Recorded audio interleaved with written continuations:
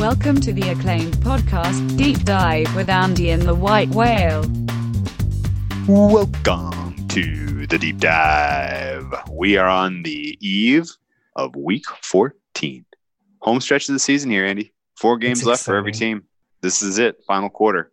Hold up the 4 fingers. The quarter pole. Fourth quarter, you like hold they up do the, in college. Is no, it you hold fist up or the 4 fist. fingers? You hold up the It's fist a because that's what the referees do when it's on fourth down. Yeah, but when it's the fourth quarter in college football, don't they all hold up 4 fingers? Yeah. Fourth quarter. This is not a college That's football. That's a dumb tradition. I don't appreciate when they do that. I'm like, this is stupid stuff. But so don't. You know what was a better tradition? What's that? When the referees actually had pistols. And they would shoot a gun off to signify halftime. Yeah, that was fun. Took that away. Thanks, Obama. Different era. First, they came for the halftime refs pistol shooting. Okay. As we sit here with 4 games left, it becomes a little bit more reasonable to kind of look at everybody who's contending here, look at their schedules, try to make evaluations of, okay, I feel like this team can go 3-1 down the stretch, which would put them here. I feel like this team is 2-2. This team's in line for a 1-3. Those kind of conclusions you can draw a little bit out of as you look at who's playing who down the home stretch here. That should lend itself into evaluating the futures market a bit. And I got to tell you, it looks wide freaking open outside of the world beating Baltimore Ravens. And I don't know. Do you have any general future thoughts, or should we look into some of the more fun markets to see if there's any value? Yeah, as far as just to win the Super Bowl, I didn't really have anything. There is one team in the AFC that I don't mind their schedule just based off the schedule that is in front of them. If you look at all the playoff teams that aren't quite playoff teams, basically from the division leaders plus the Buffalo Bills down, Oakland, Indy, Tennessee, and even I'm going to throw Houston in there because, there is kind of a 3-way race in the AFC South if you want to continue to include Indy, which I'm not 100% sure we should outside of a wild card spot. I looked at those schedules, and if you go just by strength of schedule, they're all pretty similar. But I just think Tennessee and Houston, they're kind of right there. Sure. Tennessee can win. They get Houston twice. If Tennessee they win, beating Houston twice does not seem that far-fetched. Just with how they Tennessee match up just has to them. beat Houston in the first head-to-head, and then you can come back on a fat number on Houston after that. Exactly. No, that's exactly what I'm looking at. I can find Tennessee to win the AFC South for 3.5 to 1 right now. Wow. See, I'm taking that. That's not a great number like at all. I like it better than the 28 to 1 to win the AFC. There is also, I did find some to make the playoffs futures. I'm going to have to find where I found those again. I have every book I use open looking at some of these now. And I want to, Tennessee 3.5 to 1 at a few different places. I don't mind that. But there was a plus 125 just to make the playoffs because out of all the wild card teams, I think they're probably playing the best and have the schedule that's conducive to them getting to that 9-7. Well, let's talk about Tennessee for a second. So they're 3-point favorites on the road, effectively 3-point favorites on the road at Oakland this week.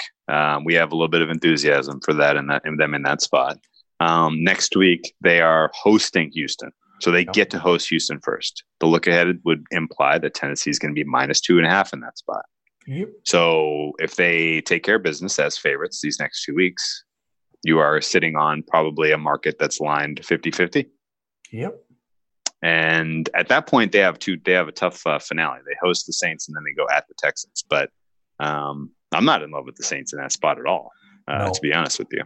If they win their next 3, which is entirely possible given where they're playing and how they're playing, that's an incredible value at plus 350. And then you can swing away on whatever the line is. Money line on Houston on week 17, and at that point Houston will presumably be playing to either clinch their wild card spot or to somehow win via tiebreaker win the AFC South. So I like that. I like that call a lot.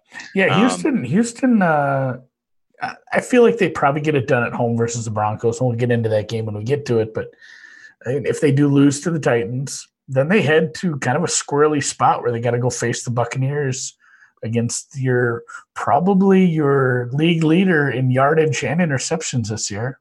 Yeah, I think it's kind of a weird spot. I think there's a high likelihood of both of those. That's a goofy game for them. So at 3.5 to 1, I think the value's there. It's funny. Normally I find some stuff I like this time of year, and I mean I looked. I don't want to force it. There's some player props. We'll get into those quick too, but that's really outside of Tennessee. There wasn't a ton I loved, especially in the NFC. Do you have anything in the NFC you love? Well, I have a very important question for you. Are we giving up on the Rams? They're right there, aren't they? They're just a game with Minnesota losing Monday night. They're not that far out. And I we'll get to the Seahawks cap, but the market is flipped on that. Believes that the Rams will win against the Seahawks. Then they got to go at the Cowboys, at the Niners. That's 2 tough contests. And then they get to host the Cardinals, who they put away exceptionally convincingly last week. So you would think if they can surprise the Cowboys and get a little revenge against the Niners, they're going to have to go 4-0 down the stretch. That's the only reason that I'm probably staying away from them. They're getting right, though. They are getting right. Coin flip game. I don't mind betting them this week. I'm looking into it, but 2-2 feels like what's going to happen. Do they have? I think they win this week. I think they win at the Cardinals. I think 2-2 is the most likely scenario. I guess the reasons Minnesota's schedule is obviously just easier. Yeah. Don't love the Rams. Obviously, not in love with them. But don't love Goff. But they're healthy. They've solidified some things with their offensive line. They're getting a lot of their weapons back in the passing game. Gurley looks fresh. They have the best defensive player in the NFC and Aaron Donald, and Jalen Ramsey can cover. Nick Bosa got traded. You think Nick Bosa? I guess yeah. Aaron Donald he can absolutely take over. The price isn't good enough on Rams to make the playoffs to take a swing at that. I mean, they're going to have to do a lot in weeks 15, 16. Yeah, I just feel like it's so likely that both of those teams, Minnesota and St. Louis, Minnesota and LA, go 2-2. God, it's been years. Yeah. I think it's so likely they both go 2-2 that I'm not really interested in that at the moment. What's the price look like on Minnesota to get the NFC North? Oh, there's some nice numbers on that. And if you are a believer that they get it done at home in a few spots here, God, where's NFC divisions again? Their only road game from here on in is at the Chargers. So effectively they finish with 4 straight homies. Yeah, you can get 225, 250, I want to say. I have that one written down somewhere. Depends where you're looking. Here's a plus 225. I don't know if I'd play that. Maybe just parlay a couple games. Okay. Essentially, just parlay the 3 division games. If they win those, they'll win the division. Good point. Okay. Well, that's I think out of the futures, are we missing anything obvious? Yeah. Do you still think Dallas gets it done? Rams to make the playoffs was plus 250 at Bovada. Don't love it. I wish it was bigger. What do you think, Dallas or Philly? Dallas. I think they have the better schedule. What happens to them in the playoffs in the 4th seed? I think they lose to Seattle, lose to the Niners, beat the Niners, lose to Seattle. Whichever NFC West team they play, probably lose to. Okay. All right. Well, so long Cowboys, I guess. There are some weird ones though. If you want to look at that NFC East, if you want to do some Dutching, I'm looking at Philadelphia to win the division at plus 175 at some places, and there's Cowboys to win the division lower than that, like minus 160. I think it's pretty close to being arbitrageable. Who comes out of the NFC at this point? If you had to take a stab. Oh man, it's not easy. I know they all have flaws I hate so much about them. Like Seattle's basically their coaching and their coaching philosophy. The Niners, quarterback problems at times when they're not facing a weak secondary. Quan Alexander still hurt. Kittle, he's an injury risk, and you've seen what it looks like when Kittle's not in. That offense just stops. The Saints, as much shit as we talk about them from week to week, and as hard as we are on Drew Brees, it's still it's a scheme that works. I mean, they still have two good some home games. They have home games in the Dome, and they have two decent running backs to kind of lean on if Brees can't throw the deep ball. If they don't get behind, more than a score or two in games, they're never out of it. They're such a savvy team with experience and a good head coach. So, Saints probably. Okay. All right. Or Vikings. Yeah, I don't think the Vikings are going to have. There's way too much of them having to go on the road and having to play perfect games, and they have a huge liability in their secondary. Any team can come back on them.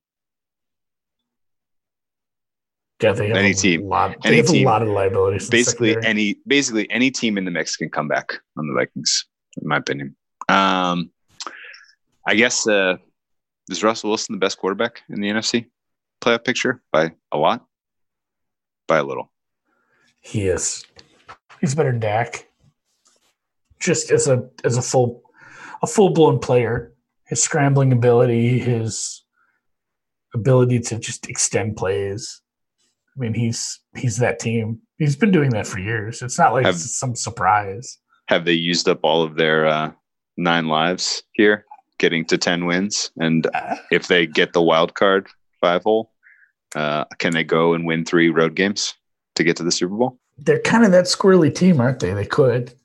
I don't know. We had this discussion on Twitter with a few people, and we've talked about it a little off air, and we can't quite decide because we ran the Pythag numbers on them, and it came out with their current points they've scored and points against. They're playing where they should end the season at 9-7. Which doesn't work when you've already won 10 games. Basically, they should be 7-5 right now. Yeah, they should be 7-5. So they are playing like a 9-7 team in the long run. And you had a good point as far as someone asked, how does this regress? Will this regress quickly over the season? Will it regress next year? Maybe that's the actual answer. But there's a scenario where they blow out a couple teams and their point differential changes greatly, and that number comes up to meet what the actual results on the field are, or it actually does regress and they lose a bunch of games close because you can't win every close game. These things happen. God, it was like 3-4 years ago the Texas Rangers did it. They won like every 1-run ball game in the world. I thought I was pretty smart. I bet against them the next year for regular season win total. It worked out, but it's not always going to be that simple in the NFL where the sample size is so much smaller. It's hard to regress over 4 more games. It's not a big enough sample size to see a heavy regression. Like you could see them win 4 more games by 2 or 3 points. That shit can happen. It's absolutely sure. It's a small end. Yeah, it is. That's the problem with the NFL in general. 16 games is the best you're ever going to get regular season. Anyway, yeah, I mean, I got one eye on the Seahawks. I do think that they fall back down into the wild card mix. I don't think that they get the 1 or 2 seed. I think the Niners get there, and I have reservations about the Niners in the playoffs. Jimmy G having never gotten a start is a huge red flag. I also have reservations about. I have reservations about a lot of NFC teams. You mentioned the ones about the Saints, but if they're at home, and if you have all of this experience with Drew Brees, that could carry you. Yeah, that's the thing. You put Russell Wilson, you put Drew Brees, you put Aaron Rodgers in the playoffs, all the quarterbacks who've, gone to and won a Super Bowl, and then you got Jimmy G, never started a playoff game. Dak, I guess I'm going to put it more on their coaching staff trying to muddle their way through a playoff game. And then whoever else, like Kirk Cousins, are you gonna trust him on the road in the playoffs? Or God forsake Jared Goff going to San Fran, or even worse, one of the teams that have an actual home field advantage, like Seattle or the Dome down in New Orleans. Yeah, I feel like maybe we'll just bet on that. We'll bet on experience in the playoffs. Yeah, but except in the futures market, you're not going to hit a home run at this point. No, there's nothing really sticking out at this moment. We'll revisit this next week if there's some wonkiness and we need to get wild with it. What about Ravens? I'm holding the Ravens ticket that I have a pretty significant investment in from preseason. I think it was August 30th, about 14-1 to win the AFC. Are you ready to crown them? Crown their ass. No, but I'm not hedging that until the AFC title game. They're going to win the first game of the playoffs, I would think. Again, I just made a case against inexperience, but it's just such a good coaching staff. Well, he's got one. He had a stinker last year. He got a stinker out of his way. Classic. Perfect call. I love it. Classic. Yeah, they'll win. I think they win in the divisional round, and then if you want, you can lay off at least your liability. Are you concerned? I mean, do they need the 1 seed? Do they need home games against either the Patriots or the Chiefs? I'd want it against the Chiefs. I don't think it matters if they have to go up to Gillette. Okay. I agree with you on that. How about the fact that path means that if they get the 2 seed, they will likely have to eliminate the Chiefs at home and then the Patriots on the road? It isn't easy, but the way they're cruising right now, do you want to call it a stinker last week? I thought they were great last week. I thought the refs were the neutralizing factor. They absolutely were. Like they people did not say, give the Ravens a couple of calls they deserved, and they gave the Niners a couple. Yeah, people crowing about cashing the Niners ticket, which I was pretty close to betting both sides of that at certain points during the week. I'm glad I just avoided that one altogether. I'm glad you got your under. That was pretty wild that came through it all. But that was fun. Yeah, that we'll get to the game against the Bills here in a few. Okay. All right. So sit tight on my AFC title ticket. Yeah. Don't throw it up on PropSwap. I can't anyway because it's at Bookmaker, but that's beside the point. Okay. Let's cruise down. Any other props popping? MVP Lamar, slam dunk. I don't think that's coming into question. Even if Russell Wilson does something insane down the stretch, I think Lamar is still absolutely slam dunk. Yeah, he's minus 350 most places. Dude, do you know that it's not inconceivable he could win the rushing title? Yeah. Especially Cook's injured, and if they start doing some different things in Christian Carolina, McCaffrey, put Christian McCaffrey on ice. Cooks is injured. I mean, seriously, Nick Chubb is the leader right now, but Kareem Hunt is sharing carries at this point. Like Lamar Jackson could win the rushing title. How fucking awesome would that be? I'm sure a quarterback did it back in the 1926 Akron Pros. I bet you no way, dude. I don't even know. Maybe. But how about the other awards? Who would you pick for DPOY right now? Usually it goes to a team that gets a top 2 seed and they pick the best defensive player on a team that is crowned. You are here because your defense is so awesome. I know. That's why I wanted to make a case for 8-1 on Nick Bosa. I think that's a decent case. There's a case there for sure. It's hard to give it to, you want to give it to an established player. Because Nick Bosa already has an award. He's going to win an award already. Do you give him both? That's what his statistics are. He's going to get D Rookie of the Year. For sure. His statistics are a little light to warrant consideration, I think. I agree. He's had amazing disruptive play, and he's been kind of the final piece that they needed to really make their defense as good as they've been. But in terms of sacks, he's top 10, but not really knocking on the door to win the sack title. You're not going to give it to Shaq Barrett, even though he's been unbelievable. Tampa's defense is just too bad overall. Same with Chandler Jones. TJ Watt may be in the mix if Pittsburgh makes the playoffs, but probably not. Talk me out of Cameron Jordan. 13.5 sacks so far. Saints kind of got here because of how well their defense played and Drew Brees' absence, in my opinion.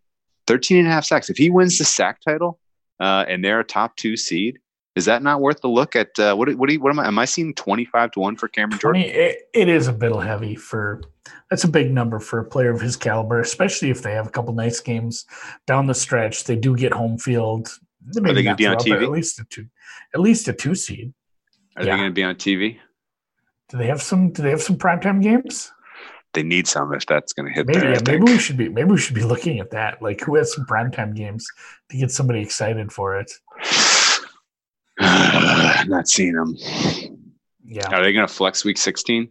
If they flex the Saints week 16, then didn't they flex somebody dumb that week? Oh no. Next week 15, they flex 15. Next week they flex somebody dumb. Some fullbacks have won rushing titles. I wouldn't mind seeing Titans versus the Saints in primetime week 16. Probably not going to do it. I mean, if the Titans beat Houston, they're going to go for eyeballs and put Cowboys Eagles in primetime slot unless Fox cock blocked them. All right. Yeah, okay. Well, may not get enough consideration just based on the eyeballs thing, but maybe if we start making a case on Twitter that Cam Jordan should be given consideration, then he'll start to make some noise. Because I honestly, I'm looking at the market leader right here, Stephon Gilmore. It's not exciting. It's not, and his play has faded a lot from the first half of the season, and that's a team. Defense is a team success for New England. It's not all based on Gilmore's play. Same Aaron Donald. I don't think you can give it to the Rams. His statistical profile is a huge step back from last year, and they may not make the playoffs. It's a tough sell.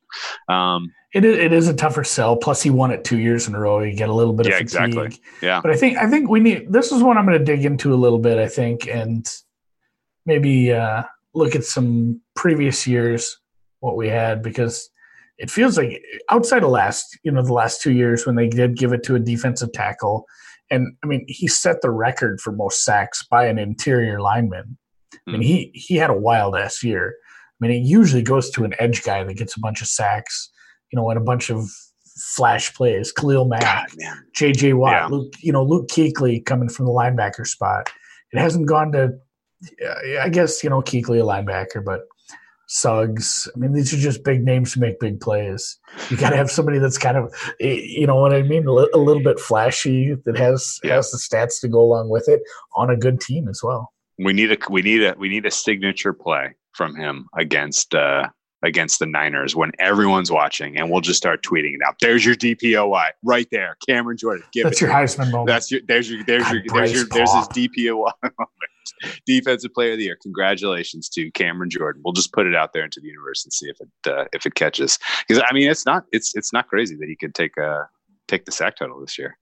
He's playing great. Yeah, definitely betting it. He had four against. Oh, you know why? I did know why. A lot of people did see him get 4 sacks against the Falcons. Some people did. Some people didn't. I don't remember that, but apparently he got 4 sacks against the Falcons on Thanksgiving night. Oh yeah, we were. Anybody saw that scope? Way gone. Did not register that he had such a great performance. How come the number's still 25-1 after that? They just haven't revisited this market and sharpened it up. I think 25-1 is bettable. Let's get this. I'm putting this in the hopper, man. 25-1. Putting it in the hopper. Cam Jordan going in the queue.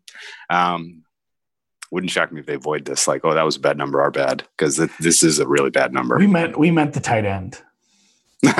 Jordan Cameron. Jordan Cameron. Yes, this is Jordan, Cameron, not Cameron Jordan. God. Okay. Any other award or fun props that are worth talking about before we dive into this card? Nope. I'm ready to start the week. Who plays Thursday? Thursday Night Football. Thursday. This is not a short week. This is a normal week for Dallas Cowboys. This is weird. Bears. Yeah. Does this happen? Yeah, every year. Every year the Cowboys go on the road to the team that played. So some team that played on the road the previous Thursday. Right, they do this every year to kind of. I probably asked the same question last year then. Yeah, I think last year it was the Cowboys versus the Saints or something like that. Or anyway, they do this every year. The Cowboys play on this consecutive Thursdays. I feel like the last 4 or 5 years. Either way, Prescott, Trubisky, is a mismatch on paper, no matter how you draw it up. There was some, we talked about it on Sunday. Dude, this Dallas number is 2.5. Should we snap this up now before it goes at 3? I did a little. I've nibbled at it before limits were anything noteworthy, and it got to 3. And then there was a little groundswell for Chicago, a little buzz, a little. Ooh, Akeem Hicks is practicing. Defense is gonna be better. Dallas is overrated, and Chicago dropped down to 2.5. But actually, psych. Akeem Hicks is not going to be ready this week. No, or next week. Or next week. I don't know. I think he's coming week 15. Isn't that what our buddy Wilson? Maybe. Anyway, I think that's he's not playing. He's not playing week 14. That's for sure. And Mitch Trubisky, by the way, not 100% healthy. So kind of not a great matchup. But it's going to be a theme Dallas. This week. Yeah, there's a lot of not healthy guys. But yeah, Trubisky did not. He had a couple of moments during that Lions game that were real suspect in terms of his mobility, his fitness. Does Dallas get right in the spot, in your opinion? They need to hope so. They're not. I mean, while the number is pretty favorable for them to win the division, I mean, it's not all locked up. The Eagles have some winnable games down the stretch here. Like, they need to get this kind of game done. Chicago at 6-6 is not eliminated from the wild card, but man, they're on life support. And Dallas is just a better team, better offense. No Hicks back. You've still got good players on the Chicago D line, but I mean, we've talked about this a few weeks in a row. It's not the same without Hicks. The pressure numbers have been way, way, way lower. They're rated 23rd in adjusted sack rate by Football Outsiders right now. They're just not getting pressure. This is not the same team as last year. They're in the bottom third of the league for sack rate. They're not getting to quarterbacks. If they don't get to Dak and they're not covered, it's going to turn into Dak hitting his guys. I never know when Cooper's healthy or not. He's never healthy or not, but it's the kind of game where Dak has all day to throw and they beat him handily. I'm actually half tempted with this over, but I'm probably staying away from it. I'm staying away from it. I know. I played it. That's why I'm laughing. Yeah, I was tempted. The Cowboys lost. They have a hurt guard, but I mean, both tackles are in. That's kind of how you take care of Mac on the other side. Who's the other guy on the other side? He's good too. Yeah, Floyd. Yeah, or Roquan Smith.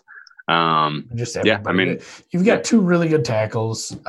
There's a really good article today and maybe it came out yesterday on PFF about Dallas's play calling decisions on second down. Mm-hmm. Like teams that throw an incompletion on first down, they get mind fucked and they get scared of throwing a second incompletion and doing 3rd and 10 when you should be throwing the ball on 2nd and 10. And they've done a great job of that. And not only that, on the other end of things, when it's 2nd and 4 or less, you should be running the ball. And they've done a great job of that as well. So if they can continue to do things like this and Dak's throwing the ball well, they're putting themselves in good situations on 3rd down against a team that's not getting pressure. Dallas probably scores a bunch, and I think your over is fine.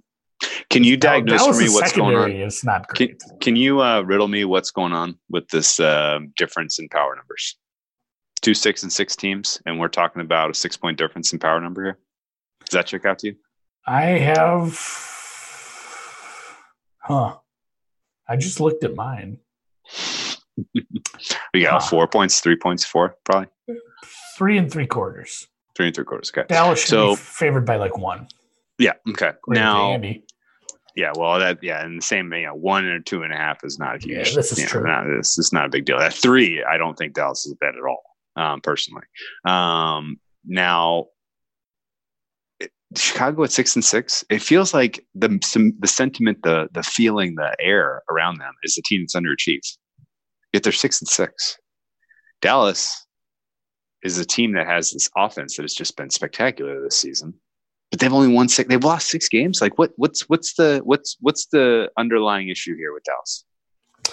I don't know, and that's why I'm not betting this game. This team lost to the Jets. This team lost to a team that lost to Cincinnati and Miami.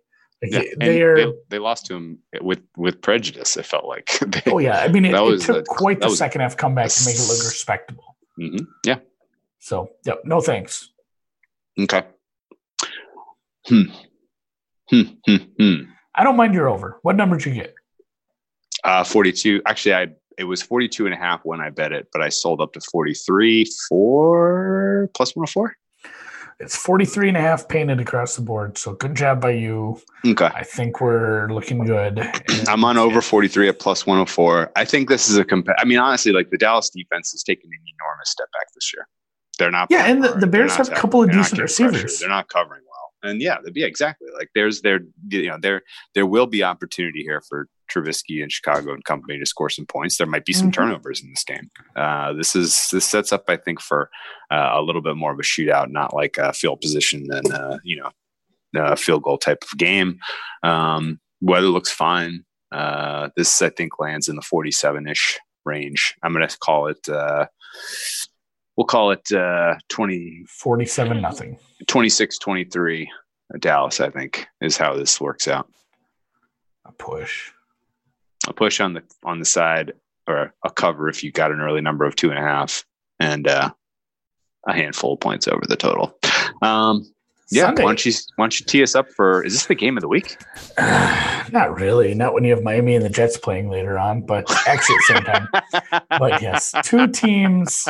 And we touched on this a little last week and maybe the week before, but teams that maybe both of them are at sell points, and that makes it tough to sell either.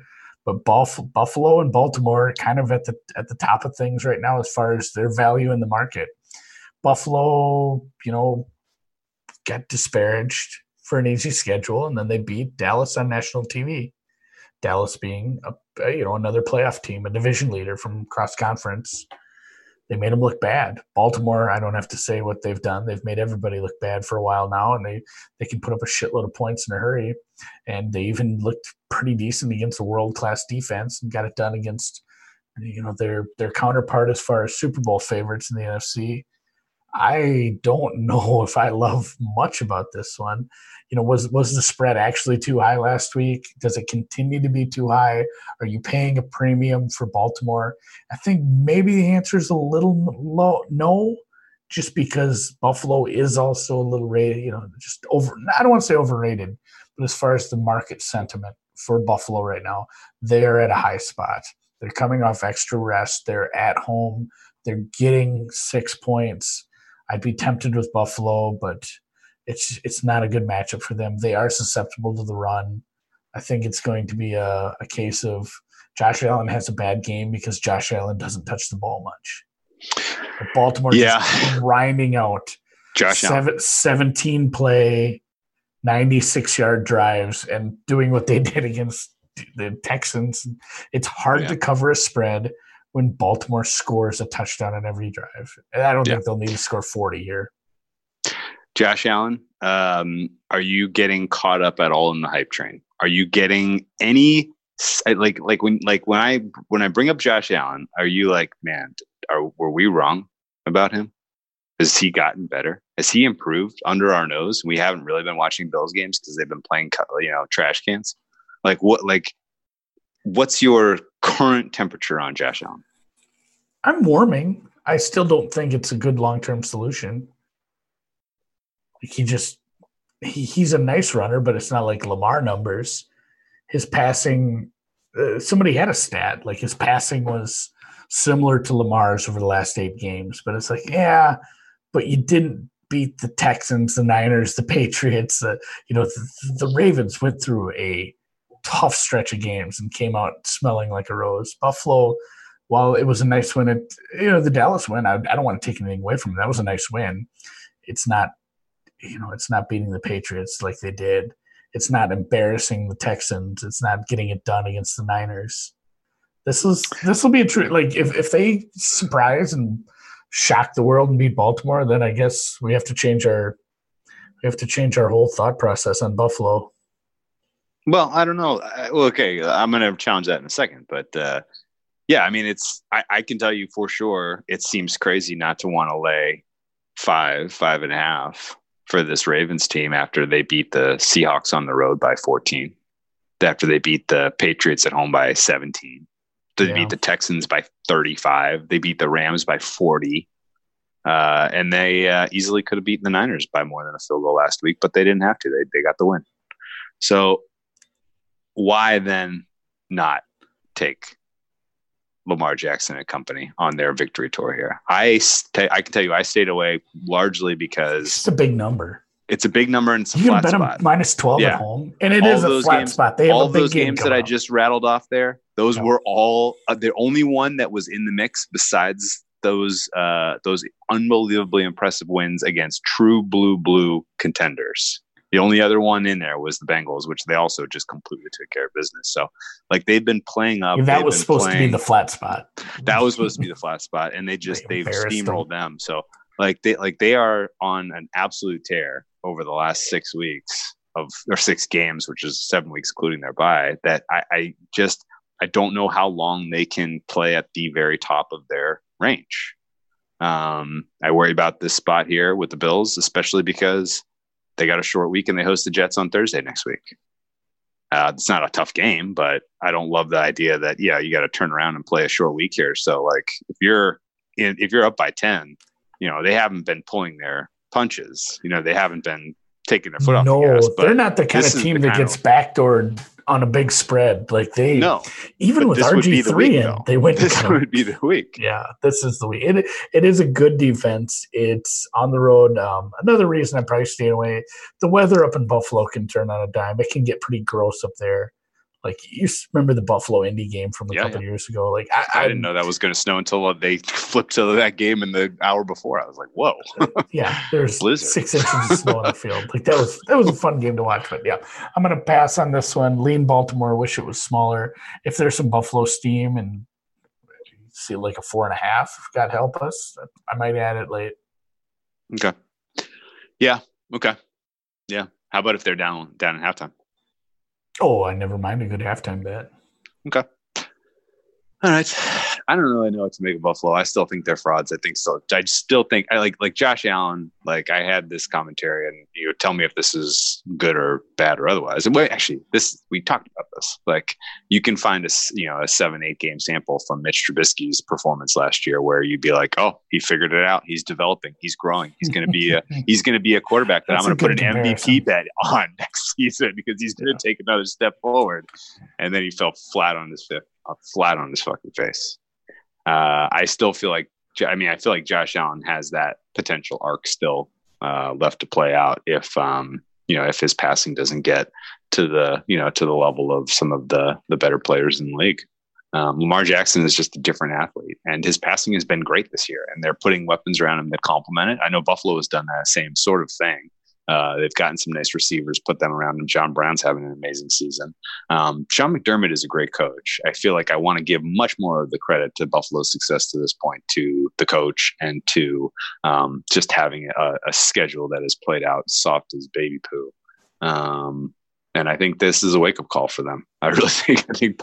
I Baltimore. I do kind of hope they get the shit beat out of them, like just from a personal standpoint, to show. Or are we better off? Or are we better off if it's competitive and then we get a better price to fade Buffalo against Houston in round 1 of the playoffs? I mean, I'd like that too, but either way, I'm happy. So, okay.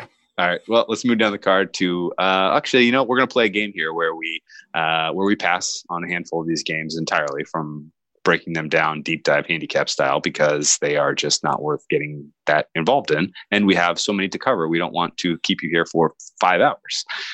We only want a 4-hour podcast.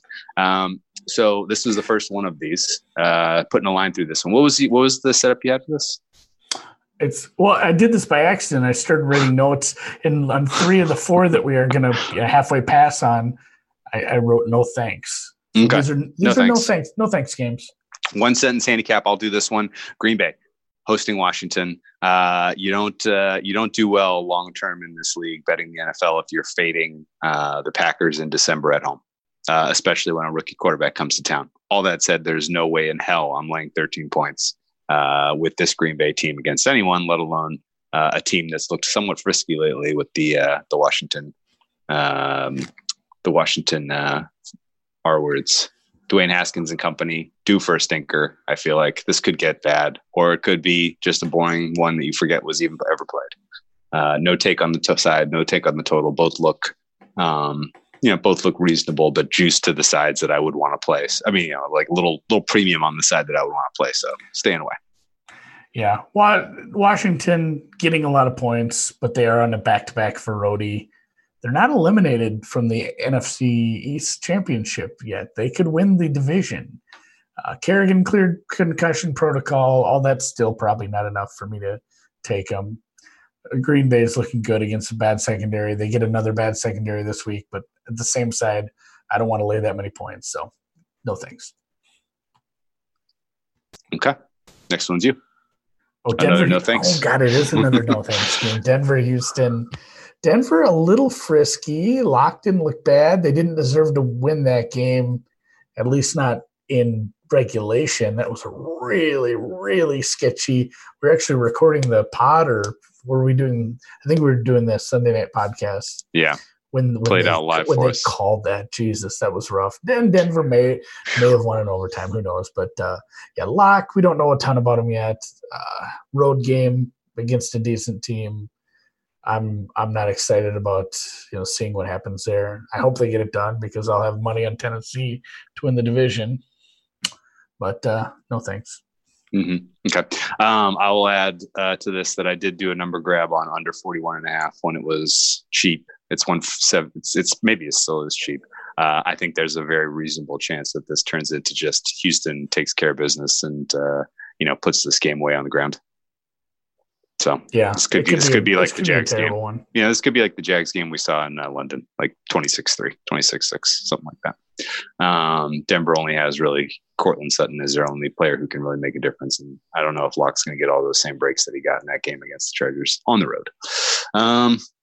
Let's get back into the meat of this. I'll set this one up. I'll tee this one up. I took some strong positions on this game. San Francisco heads to New Orleans in a showdown between what we expected to be the 1 versus the 2 seed.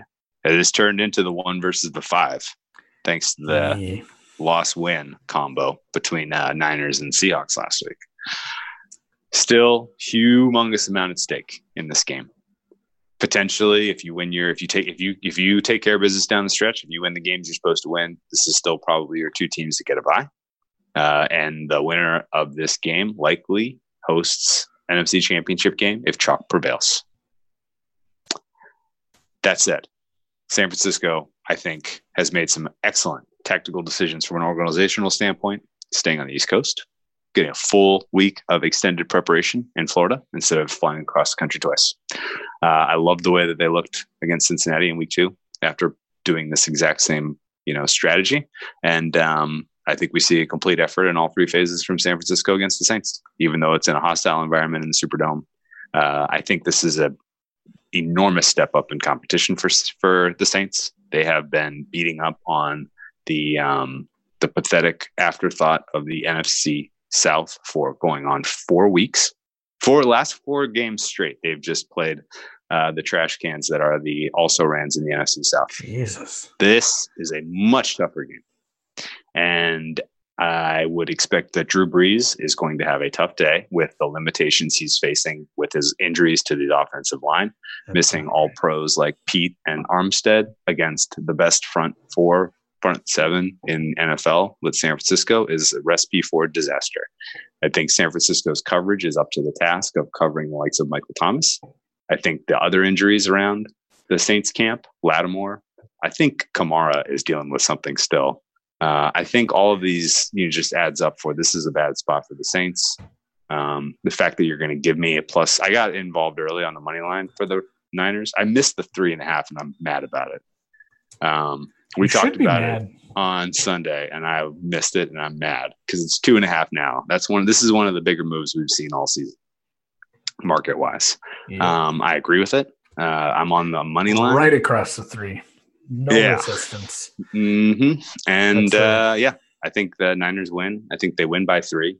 And I took them at plus 135-ish, and it's currently at plus 125-ish. If you missed out on any of this, would you advocate? And you like San Francisco, would you advocate any other way to attack this? Niners team total over, full game over. I bet the over. Sell to I took the over right away. Okay. It ticked up a little. It's ticking back down.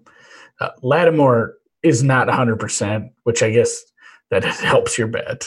I think he's going to get roasted by Kittle and company, or whoever they throw. And you can say what you want about covering Evans. He's going to get his. San Francisco, not great against the run, even if Kamara is banged up a little. I like Latavius Murray. He's been a starter in this league. He's a good running back. I think they're going to do some when you face a fun defense, a not fun defense like this, a tough defense, it's almost like you have to do a little extra. So I wonder if they don't pull out some funny Taysom Hill shit. I think they're going to. But I still agree with you. I would, if I had to lean on the side, definitely San Fran. I missed the number as well, but I did take the over. I think it's actually a couple points low. New Orleans can be beat through the air. San Francisco can be beat on the ground. Both offenses are good. They'll move it. San Francisco's defense plays really well. I might be screwed, but I still think this is a couple points low. Do you think there's a chance that I get punked on my San Francisco love here by the injury report? You're going to get X-punked? I'm nervous about getting punked by this injury report. Like, oh, surprise, Armstead and Peter playing. You know what? I don't even know if Pete's that big of a deal. He was good in the past. I think he's more of a name right now. Okay. Like, the Armstead's way bigger deal than Pete. Okay, you think Armstead plays? No, I don't. Guess now. I don't think either of them plays. How about on the Niners side? Kittle goes for sure. I'm fairly confident, but who knows with Sherman? him? I don't know if that matters. How about Joe Staley? I hope he doesn't. We're expecting D Ford and Breida. We've already heard really positive things that D Ford is coming back and Matt Breida is coming back. Yep. And then so both teams have two pretty decent running backs, some decent pass weapons. I think we're good. Saints lost a couple of linebackers. They pulled. Did you see they signed Manti Te'o and his dead girlfriend? They brought him back. She didn't die. They brought him back. Yo, she did. Is that Manti Te'o's girlfriend died. Don't you remember? Like the real one? No. Manti Te'o's imaginary girlfriend died, dude. He killed his imaginary girlfriend. Do you not remember this? Yeah, I don't remember her dying. I don't remember that part of it. Oh, well, he was getting catfished and he explained it away. He explained it away that she died. You don't remember this? I forgot about that part of it. That was one of the most insane things that happened in sports this last decade. If you're making a top 10 list of Didn't she have absolutely leukemia? insane. Yes, exactly. That was sad. If you're making an insane sports stories over the last decade list, that's got to be top 3, maybe 1. Yeah. Right. Anyway, hopefully the fact that Breida is back, you got some health coming back on your offensive line, and Saints linebackers are struggling. That hopefully good things for the San Francisco offense. I would like to see them get over 20.5 points. I got a bet on that team total over. I like your look on the full game over too. I fully subscribe to this. I think this is going to be a great game. Give me like 27-24 Niners. And they get 49-0 Niners for you. Easy money. No. See, we don't want to tilt perception too much, or actually do it. I do in that case. I kind of want to fade the Niners come playoffs. So I wouldn't mind an ass kicking here, like a full on recreation of what they did versus the Bengals week 2 would be great. That would be just great. God, I bet on the Bengals that day. I did too. That makes 2 of us. Yeah, they lost 41-17, and it wasn't even that close. Nope. Why don't you set us up on the battle for? This is Skipper. This is the third of a lot of them are early. This is the third of our 4 no thanks games. Cincinnati is it at Cleveland? Yeah, mistake on the lake. Cincinnati putting Dalton back in. Not sure if that was a flash that we're just getting a single game boost in morale for the team, and they'll be back to their shitty ways. High winds are likely. No AJ Green again, and possibly Baker Mayfield injured. He said he's no wuss. He'll play, but he screwed his thumb up hitting it on Bud Dupree's helmet there. So I agree with that. And I mean, not only – and to say I won't bet this game is maybe an overstatement, but it's Wednesday. I don't know shit about the wind, the quarterbacks, and a lot of other things. This is a hard pass right now. I can't, without the information, I can't make any action on this. What did you make of just a quick sidebar? We're going to do a couple sidebars on these no thanks games. Beckham Jr. wants out of Cleveland. I think that's hilarious. Remember when they were going to win the Super Bowl? Yeah, one and done in Cleveland. How about Freddie Kitchens? One and done as well? Hey, maybe. I would give him another year. Like, I think people fire coaches too fast. Like, man. There's not a lot of good replacements. I know. What are you going to do? You're going to hire Jeff Fisher? Who are you going to get? Mike McCarthy? You can bring John Fox back in the league, Mike McCarthy. Oh my God! Yeah, let's give. Let's you know that people are going to kick those tires, man. Somebody's going to reach out to Tony Dungy. You know it. All right. Well, let's move down the card. Oh shit! It's another one. This another no thanks. Yeah. Oh yeah, I get to no thanks this one. We put them all together. Speaking of fired coaches, Ron Rivera. Good luck. He might find a job. That was out of left field. You think he'll find a job? Yeah, someone will hire him. Year off, or do you think next year? It's tough to say. It depends what Black Monday looks like. I think there'll be a few openings. I think he might find himself a job. Okay. I get why they did it. New York. So somebody's got to take that mess of a job. I would say that Carolina made a good organizational decision long term. I like what they're doing in terms of emphasizing what's the right word? Like an information and the decision making protocol that is informed by analytics in a way that I think will help your team play more effectively in the coming decade if they hire some pieces around that franchise, including a head coach who embraces that sort of decision making. I think they're going to be much better off than the riverboat gambler that was Ron Rivera. That said, with all of the motivational stuff thrown up in the air, with all of the weirdness going on with Atlanta, and the fact that these two teams played each other not all that long ago, and I was dead fucking wrong having backed the Carolina Panthers in one of their worst performances of the season, I will be skipping this one. So hard too. I lean that way. Somebody else, a friend of ours, bet that. I fully encouraged him. And yeah, that was a absolute shit show. Just everything you said more. With the coach firing, not knowing what Atlanta's motivations are right now, the way they play up and down from week to week, hard pass for me. Yep, same. Takes us to your neck of the woods. My neck of the woods. That's from Caddyshack. Detroit coming down to Minnesota. Big favorite here. Is this the biggest one on the board? It's a little bigger than the Green Bay spread at a couple books. Pretty much 12.5, 13 across the board. I was more interested in this total. I took it early. I took an over in this early before they played the Monday game. It opened a couple points higher, but it came back down. I'm still sitting ahead of the market on this a little, but boy, do I still think this number might be kind of bad. Detroit, it sucks, again, getting a young quarterback on the road, just like we said about Locke and other quarterbacks earlier in the season. But it's kind of a freewheeling offense right now with some good receivers. And apparently they just said, fuck it. They were going to let this blow throw deep if he wants. And he doesn't have a bad deep ball. And Minnesota's secondary absolutely sucks. Like, there's nothing good to say about it.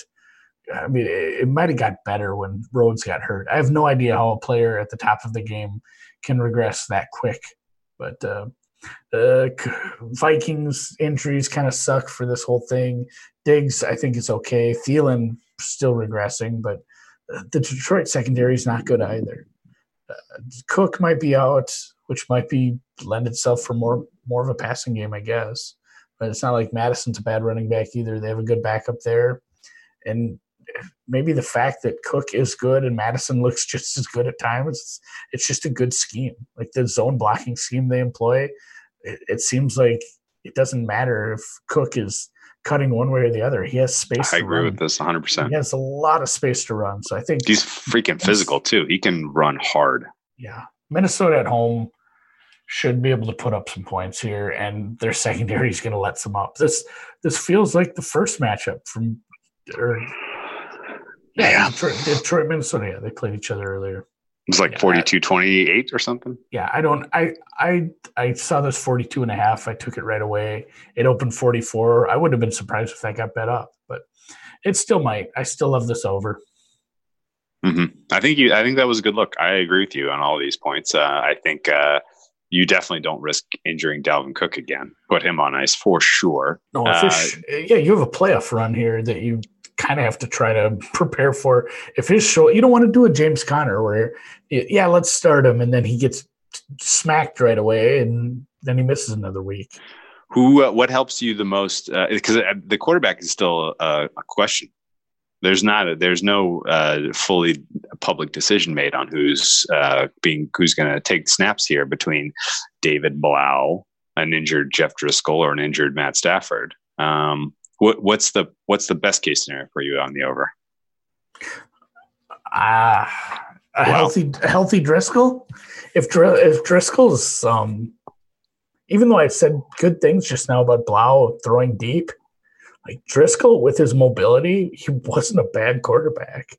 He was better than injured Stafford at that point. Like he's kind of squirrely with his mobility, and that's what led me to bet that under on the Thanksgiving game. I was betting on Driscoll playing and being hampered, and it sucked that got the old switcheroony. Got the old switcheroony last week. But no, I think Blau or Driscoll, I'm fine with either. I really don't think we see Stafford this year. Okay. Yeah. I like your look.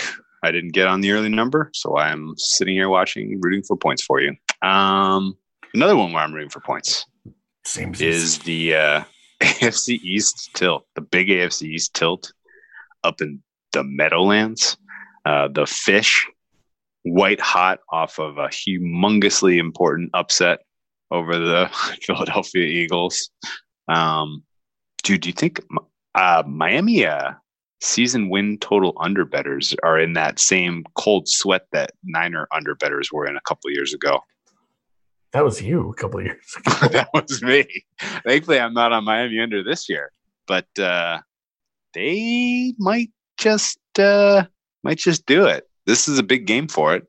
Right now, the Jets are 4-8. The Dolphins are 3-9. The Dolphins are frisky as hell. They're playing hard as hell for their coach. They're much, much, much healthier. Ryan Fitzpatrick is slinging the ball like a G. The Fish, who are around from the Gase era, likely bring their A game to New York to say how do you do to Adam Gase. Sam Darnold and company. This is our not the healthiest. Fourth Fitzpatrick revenge game. Hat tip to whoever said that earlier. Is it only the fourth, or is it more? It was probably more. Like he's played for everybody. Yeah, I'll have to go through and do the math on that because I feel like I would take the over 4. Over 4.5 on that. The Darnold and company, I'm not 100% sure what happened last week. They really no-showed. I want to give a little credit to Cincinnati's defense has been playing better, at least tackling a little bit better. I guess I expect that the Jets here put up in the 20s, which means Miami get us to also into the 20s to get at this total over 45. Did you bet this when it was 44.5 or 45? I got a 44. It was 44 on Sunday. It was 44 on Monday. Yeah, it took a little action on Monday and into Tuesday. So it is up to 44.5, 45. So what's the case for the under? Because Miami is just playing full on chaos football. They are they're chucking it. They are playing some of the most aggressive pass happy football I've seen in ages. It's a joy to watch. It's fun to watch. I mean, you get caught up in it. The case for the under is the Jets no show again. I mean, the Jets have nothing to play for right now. They sit some players that are banged up. I don't know. Like Miami's defense, both. I mean, I'm going to say this, and what I'm going to say is regarding both secondaries, they're terrible. They're missing players. What's left? I mean, in Miami's case, they've traded their players away. In the Jets' case, they're all injured. The injury report for the Jets looks awful. You're going to have to start players that were on the practice squad in spots. I mean, that's been the case this year. They've had some pad injuries, especially in the secondary. Super beatable. Miami realized that, I mean, we don't want to talk about Lamar Jackson all year. Like, the best player from Louisville last week was Devontae. Mm-hmm. Like, he had 150 some yards, couple touchdowns. Like, no shit. Some beautiful catches, too. It was really good. Weird. Yeah, some beautiful catches. He could have another monster game. That's my DFS must start of the week. I always forget to throw those in because we don't care. But, Miami has no pass rush. They got a little bit of action last week, but they had to use the blitz. If their blitz isn't working, there's going to be people wide open. Robbie Cool might wreck some people. Yeah, both of these teams should get to 24. I don't understand why this total's low. I love it. It's on its way up. I'd still bet over 45. Are we nervous or at all worried that we are at the part of the Fitzpatrick life cycle where he turns into a pumpkin? Yeah, I mean, he's done just enough to get a job next season. Now is when he kind of has. He drops a deuce right on the field. Does that impact the total either way? If he's giving short fields to the Jets? No, he might if he goes full, the life cycle of the Fitzpatrick, if he hits his trough, I mean, he throws at least one pick six. So this could be like 36-10. Okay. Well, that gets it there, so that would be fine with me. All right, just as long as it's not like 35-9, that would be a bummer. Don't do that. Don't bring that evil on me. Did you think at all about grabbing the points with Miami? I thought about it, but man, I figure I just fade both secondaries. Okay. Yep. Agreed. Why don't you tee us up down in sunny Tampa Bay, Florida? Tampa Bay, going from the Meadowlands to beautiful Tampa Bay, where Jameis, we teased this earlier, you might have your passing leader and interception leader. I've said nice things about Brissett all year, and yet I still took this under. I don't know how I feel about this one. I think Tampa has a really, really solid run defense. Maybe second behind the Jets as far as how I feel about it outside of just solid numbers. Brissett looked a little rough. He's looked a little rough. Hilton, I don't think Hilton plays. I think that makes a big difference. That sucks. They really didn't show how the defense can play against the Tennessee Titans. I think that was kind of a goofy game. I had that over. I was happy for some of those wonky plays, but Tampa doesn't have, a Derrick Henry. They're not going to be able to – I don't understand how he does this at the end of every year. That guy just breaks for touchdowns. Mm-hmm. In the second half of the season, he breaks people. He is such a man. It's crazy. He is a full-grown man. So 49, I didn't get to 49. I was pissed about that. But at 48.5 is still a little high. I think this should be more of a 45, 46 game. I took that under. It has ticked down a little, which makes me feel better about taking this. But this is one, too, where, bad Jameis, if bad Jameis shows up, you're kind of playing with variance, and that gets real fickle because he can throw an interception in the end zone, and that's super, super good for this under. Or he can throw an interception that ends up in the other end zone. That would be super bad. So I don't want good Jameis. I don't want bad Jameis. I want just okay Jameis. It is a good defense, even on the road. Hopefully it rains. I like those calls. I don't have a strong take on this one way or the other, but I like your underlook. The market obviously agrees with you, which is always fun, especially this time of year, I feel like. Indianapolis has been getting it done on the ground. They are going up against one of the tougher run-stopping units in the league, so that makes perfect sense to me that if you're asking Brissett to get this done, looks like to me he's playing on a sprained, potentially torn MCL. I don't love the weapons that he's throwing to at all right now, even against this really, really poor Tampa Bay secondary. So good deal. Good luck. Do you think there's really no point in keeping any hope alive for Indy at this point, right? Maybe. I mean, if they win this one, they're in position to get to the wild card. But like we said, and we'll get to this game, Tennessee and Oakland play each other. Like Tennessee could have 8 wins at that point. Oakland wins, then you have, Indy, Oakland win. You have a bunch of people stuck at 7-6. Like it'll be really messy down the stretch for this AFC wildcard spot. And if Tennessee does win, it really puts the damper on anything Indy's trying to do. Mm-hmm. Mm-hmm. Mm-hmm. Especially Houston and Tennessee are likely to win. That really kind of stops any momentum that Indy could have from even winning this week. I like it. I made a play on this one after originally drawing a line through it.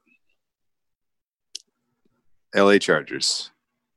I believe that they can win. I believe that they're not going to fuck this up. I laid the points. I laid 3. I saw it dribbling up price-wise in terms of juice, and I was like, you know what? Like I have them circled. This number's going one way. It's a 3. It should be like a 6, in my opinion, based on the strength of the Chargers right now and the way that we're seeing the Jaguars defense play. So I bet it. I bet the Chargers. I'll own this. If it doesn't come through, I will be the stupid guy that bet the Chargers this week. The Chargers have 2 dynamic running backs.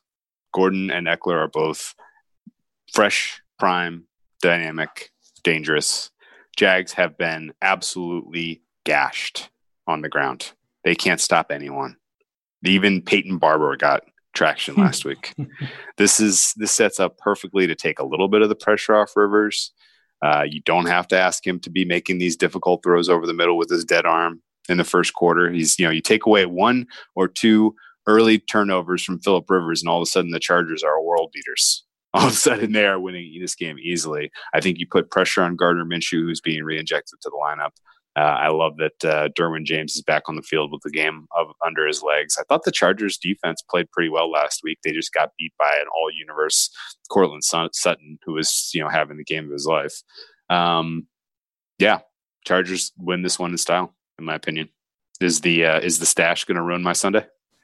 That is my only thing I'd be afraid of. He has a very high rating on long passes. If he hits a couple bombs, you might have a bad Sunday. But otherwise, he is wildly inconsistent. We saw that.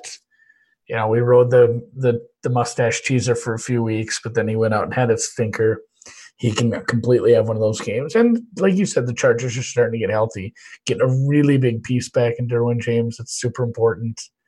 It is a road game, but do the Chargers really have home games? So I don't mind this look at all. I faded Jacksonville last week, and we saw how that went before they put Minshew in. That was an embarrassing game for a while. Like I was more than happy to fade Jacksonville. I just have shied away from Chargers games this year with their level of inconsistency and what are your power numbers like this? 5. I have it 5.3 on a neutral. So you're cooler on the Chargers than I am. I mean, I'm cold on the Jags right now.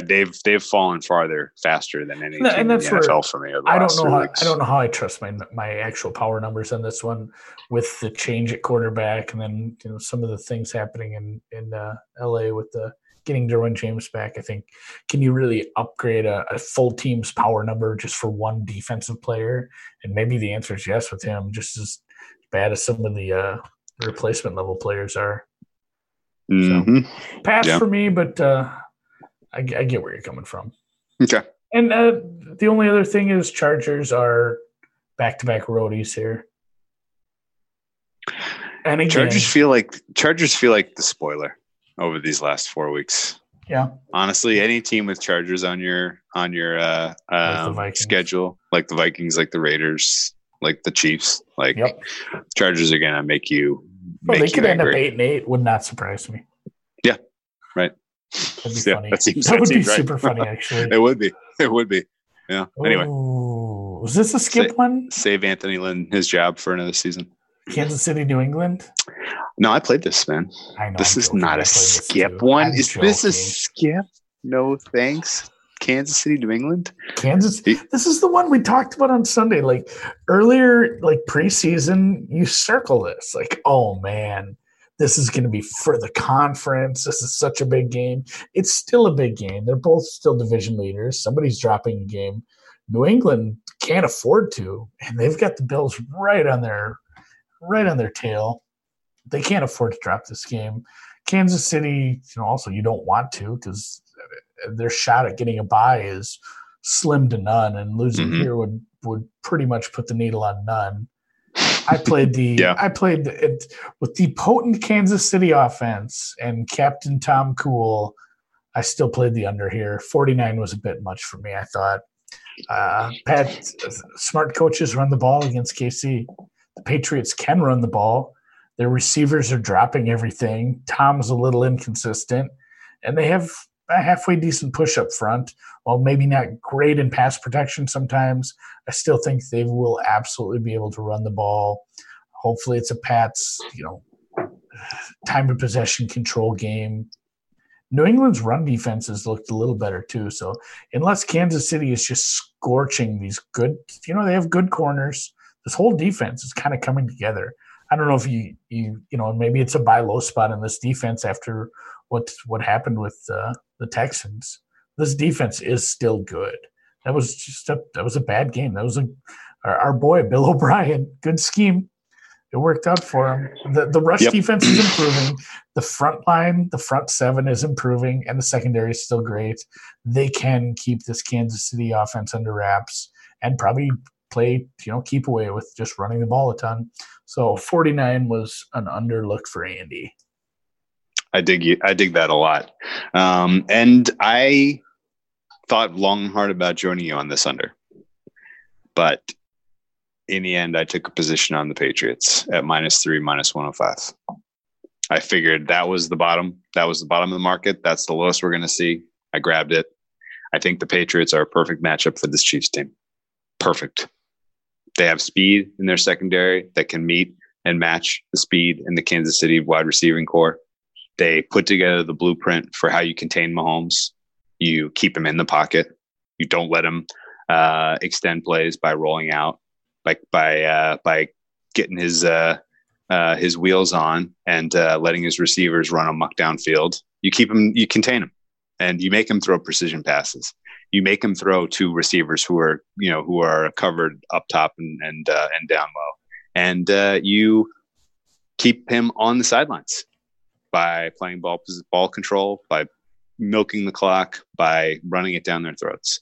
I think we saw signs of that from New England last week against Houston early in the game, and then they put it back in their back pocket to save it for KC. I don't think New England threw the game last week. That's not what I'm implying at all. I just think they thought they could get it done a different way. I thought they thought they could get it done with short passing attack, precision passing game, but the timing between Brady and his receivers was nowhere to be found until late in the game, where Brady kind of reverted back to just targeting Edelman and James White over and over again. But I think that approach works here. I think if you have 20 targets to James White and Edelman in this game, Tom Brady and Patriots are winning easily. I think if you have a heavy rushing attack with kind of your fresh legs in your running back room right now, you're playing keep away and keeping Mahomes on the sidelines. Even if it is a relatively, even if you are playing from ahead, if your defense is dictating the way that this game is going, you have Andy Reid to bungle the end of game situations in a way that I'm not really worried about KC coming back and winning. KC is a great team. Don't get me wrong. They're a great offense. If I'm picking a quarterback right now to start my franchise, it's Pat Mahomes. I'm not thinking twice about it. But New England is set up perfectly to stop these guys, perfectly to fuck them up, and give me Patriots -3 in this one. Yeah. You think I'm going to be disappointed in the Pats? I bet against them, I think, 4 weeks in a row. Yeah, you did. I don't have a good feeling. Finally flipping. If they can play keep away and get pressure on Mahomes, keep him. I mean, you don't want to flush the guy from the pocket. It's almost like Rodgers. You want to keep. Yeah, you want to keep contained on the edges. Want to keep him in the pocket and just rely on. If you get sacks, you want them to be coverage sacks, and I think they can do that. I don't mind that look. Okay. Whew. Fingers crossed. It's a nervous one, man. nervous. Don't be nervous. All you can do is bet them and let the games play out. That's a great point. Another one I'm a little nervous about. I took the Cardinals here on the money line against Pittsburgh Steelers. I can't. I think if I look at the 14 weeks that we've been betting in the NFL to this point this season, I don't think there's any team I bet against more than Pittsburgh. And I don't think it's close. Yeah. I really don't think it's close.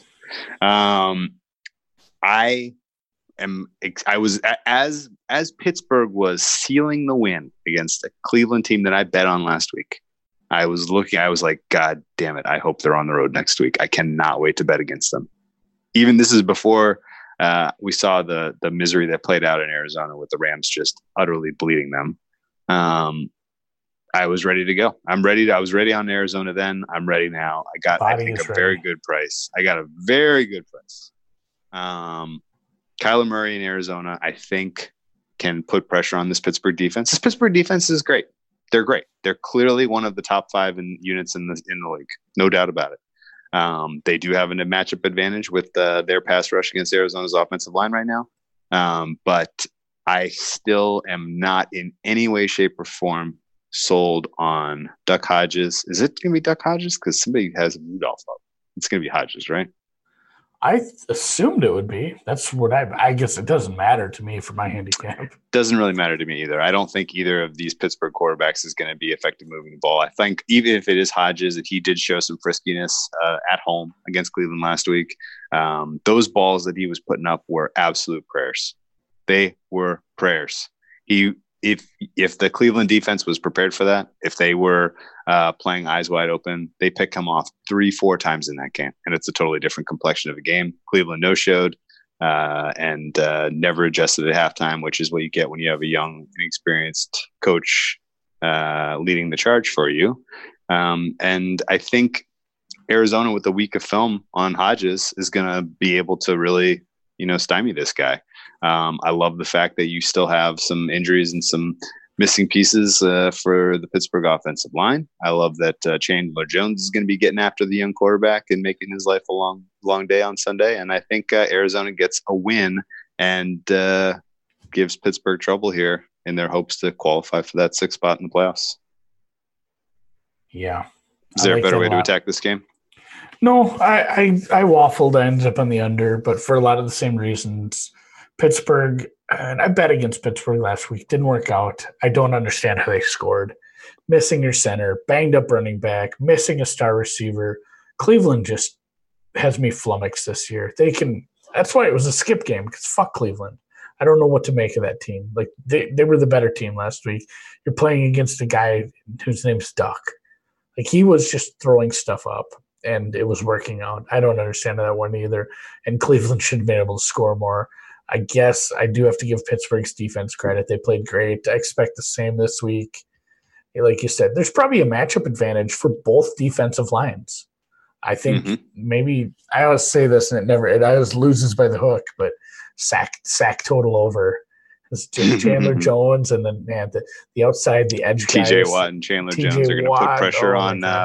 They're going for that DPOY. They're trying to steal it from our boy Cameron Jordan. Yeah. And just we went over this earlier in the season with how many guys Pittsburgh has that have at that point, there's a bunch of guys that had 6-7 sacks. Just anybody on the edge in Pittsburgh has been getting there and getting home, even with Kyler Murray being pretty elusive. It's a bad matchup with that offensive line. The only problem would be maybe Arizona's secondary, but again, it's Duck Hodges. I think under 43.5 was a good look here, and that's what I took. I like your look too. I feel like I'm going to regret this because this is going to be like that Pittsburgh Rams game where it's a buy messy low spot for Arizona, field goals. For sure. Yeah, it's a buy low spot in Arizona, right? I feel that way. Is it? Are we missing? Is this like the teaser leg of the week? I'll probably have a plus teaser 2.5. Yeah, if it stays there, if it stays there, I'll probably have a teaser. What's the right partner for this? Unfortunately, Houston used to be a perfect partner for this, but it's up to 9.5. Yeah, you never worry about the partner. You worry about it later on. Well, okay. I mean, there's a couple. I said we're skipping it, but Cleveland -8. That's not the worst. I don't love to play that. I probably won't put Oakland in just because I'm not. Maybe it might be Arizona, Oakland. Although road dogs are kind of the worst way to go. San Francisco +2.5. That's not a bad look for a teaser. There's a few legs. I'm going to find something. If money comes in on Seattle Rams teaser leg, there's a lot of ways to look at it. Maybe Rams. No. Yeah. Okay. No, it's not. That's not going back. No way. You're not going to be able to get Rams. I know back. I I want it to. It doesn't feel like it's going to. No. That ship has sailed. Set us up for your favorite handicap of the week. Is it? I'm guessing this is your favorite handicap of the week. Which one are we on? You were way ahead of it. You were way ahead of this move. Tenny Oakland. Yeah, only totals this week so far. That's why I need to have a teaser or maybe end up betting the Rams like I want to. Man, this was Tennessee. It's Tennessee. Everything I said about New York and Miami, same thing. Bad secondary and hurt. Boy, they're I don't know whose injury report looked worse today, Wednesday. The Tennessee's or the Jets. This is going to be a problem. We've kind of alluded to the fact that Oakland's pass game is conservative and they do throw short a lot. And if both of these quarterbacks can score when they're not under too much pressure, I don't love either defensive line. I don't love the secondaries, but I'm not super in love with the quarterbacks. They do have weapons. They both have some decent running backs. They've had kind of a no-name. I don't want to say like full no-name, but these aren't like super household names. Some of the receivers here, but they've had some good years, and the whole injecting Tannehill into this offense. It's been. I mean, they're 7-5. I think AJ Brown is clearly in your top tier of wide receiver ones now. He kind of is. Like AJ Brown's kind of a stud. Oakland found themselves a stud of a tight end and a great running back. Oakland has some offensive pieces. Oakland might be frisky next year with a few more extra pieces on that. I mean, they need some help on both sides of the ball, but Oakland's surely live for a playoff spot next year. And technically, if they win this game, they're very live for a wild card right now. So this is kind of an elimination game, especially for Oakland. I think we see some offense here. I took the over 46.5. That's been bet up since. I don't know where it's at right now. Total 47. 47. 47.5 at Chris. So yeah, it's going. Tennessee, more than happy with if that. You're Tennessee, are you trying, now that you have kind of this diverse way of attacking people, now you have a balanced offense. If you're Tennessee, are you trying to hit Oakland through the air, or are you trying to beat them to death with Derrick Henry? I think same as last week, just a little bit of both. Okay. Oakland has a beatable secondary as well. But I mean, they're going to give them a steady diet of Derrick Henry, which we've shown that defenses get. What was the thread today? Defense is getting tired doesn't matter, but tackling Derrick Henry multiple times can't be fun anyway. Mm-hmm. Yeah, no, I agree with you. Did you do anything here? I know. Don't you talk about NBA? I swear to God. No. That's usually what happens when you say, dude, the Clippers aren't going to cover. No. Clippers buried me last night. I had the Trailblazers. Tennessee, I'm comfortable kind of looking at the futures market for them more so than getting involved in game by game at this point. I'm shocked that the market isn't supporting them more in the futures, but I guess their schedule is a hair tougher having to play New Orleans. I was duding that AJ Brown was the fourth wide receiver taken in the draft this year. If you would have made me guess, I wouldn't have said fourth. I'd have said like sixth. Oh, you knew he was down there? He was 51st overall, second round pick. Yeah, he kind of got he slid. He slid. Yeah. Hollywood Brown went first. N'Keal Henry second. Ooh, I get some breaking Belichick news. Early wide receiver kiss of death. What? the Colin Kaepernick workout ended up getting someone an NFL job.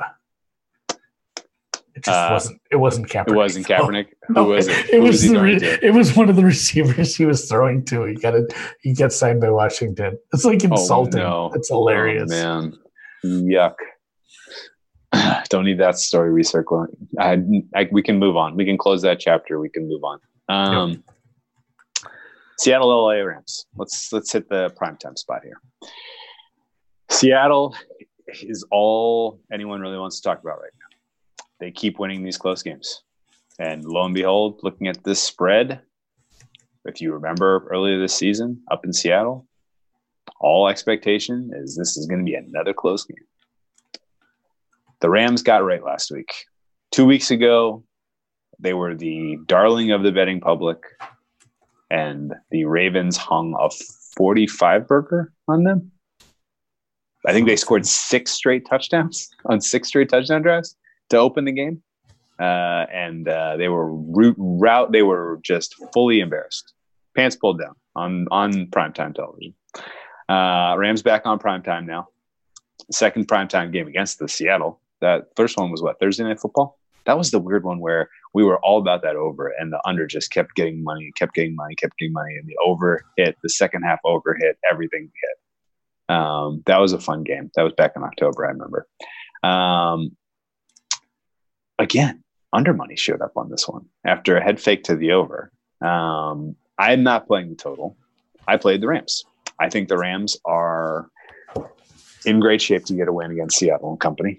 I love the way they match up right now. I love the way that they have gotten healthy quietly.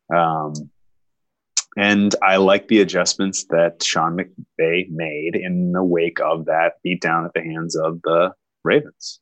I think the Rams can play from ahead in this one. I think the coaching staff in Seattle is missing out on their opportunity to be aggressive early in games, to score points early and put pressure on teams in a way that takes pressure off Russell Wilson.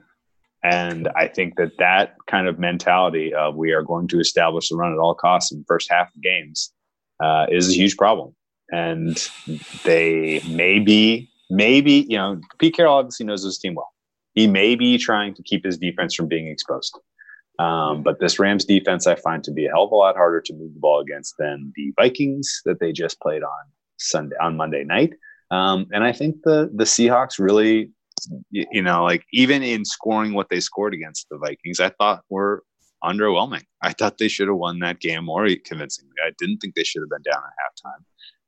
And if they tried out the same tired approach in this game against the Rams, they're in trouble, I got to say. I think the Rams dictate this wire to wire, and I like them on the money line. I got it when it was plus money. It's still relatively favorable to bet them. You can get -1 at plus 101 right now. Are you with me on the Rams, or is this another opportunity to get your heart broken at the hands of Russell Wilson this season? Yeah, I mean, probably. I want to bet Seattle. Fuck, I'm betting the Rams. I'm with you. Yeah. You've given me the confidence. It is Rams. A buy. It is nice. You know what? It's not a Jared Goff get right game. It's not It's not a Seattle or a Rams defense get right game. It's a McVay get right game.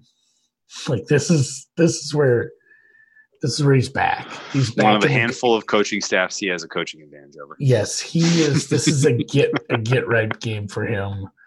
Man, if Seattle can't continue to punt on 4th and 1 from like the opposing 37 and get away with it every week, being 10-2, there's a lot of arguments on Twitter. There's some really good discussion with some really good arguments a few different ways, but just this is going to catch up with them. Whether they're the kind of team that should be in close games because they're not that good, or they're and this is what we kind of settled on. We think Seattle is a very good team who's poorly coached, poorly run, and they should be a lot better, and they're ending up in these close games because of poor coaching decisions, and those sort of things catch up to them. My numbers make this – it makes it so the Rams should not be a dog Right. I have them, that was fortunate to get that plus money line. Yeah, I have them. That was a gift. Rated dangerously similar. In fact, I have the Rams rated just a titch higher. The Rams should be 3-point favorites. Yeah, in my book, and to get anything close to a pick 'em right here feels like a win. What did you grab? I feel like I'm getting plus worse. 105. Yeah. Looks like I can still get a minus 105 on the pick 'em. Yeah, there you go. If that's available, I'm for that. I'm gonna see I see minus 106s around. Yeah, I'm gonna look around a little for that. The best number was the opener. I was waiting for the opener, and I slept in, I guess, because it was opened up plus 123. I got it after it steamed a little. I know, sugar. It looks like I can still get a minus 105 at a few places. So I think I'm getting involved just straight up with the Rams. I'm putting it in the hopper, as you say right now. It's cool. It's 3 points of value. I have them similarly rated. Let's hop. Great pod. That was great. I think we did due diligence to this Sunday slate. Great. This might be the best one of the season, to be honest with you. This might be the best all season. I love a ton of these games. I'm going to be watching a stupid amount of football on Sunday. If I have 7 totals bet and now a side. If I get, do you even get to 9? If I get the teaser, that'll be my biggest week ever. Yeah. You're not betting Monday night, right? Or do you have an angle? Oh, what is the Monday night game? I didn't have anything on Monday. I thought about the over, but when they pulled the switcheroo from Dimes to Manning, I killed that. If Philly money keeps showing, I'm going to bet New York Giants, right? I'm going to bet it. Well, here's my angle. Really, really quick. I have a fun one for this one. Giants money line plus 350. Well, that's not terrible either. But so it'll be a 46 on the total. So start doing some math. What's half of 46? Is 23. Yeah. Giants team total over 17.5 or something. Yeah, okay. I feel you. Against that secondary. Yeah. Like, try to keep them from scoring 20. Like, Philly might win the game. Philly might not cover. Like, I probably love getting 10 points with the Giants. I might not bet it just because it's the Giants, but Giants team total over. That secondary is so putrid right now. Eli's going to come out winging it because he doesn't give a fuck. T-Rash. Yep. So okay. I'm pretty excited about maybe getting involved with some Giants money on Monday. We'll touch on that Sunday night. Cool. Sounds good. Andy, enjoy the week of anticipation for this spectacular Week 14 card.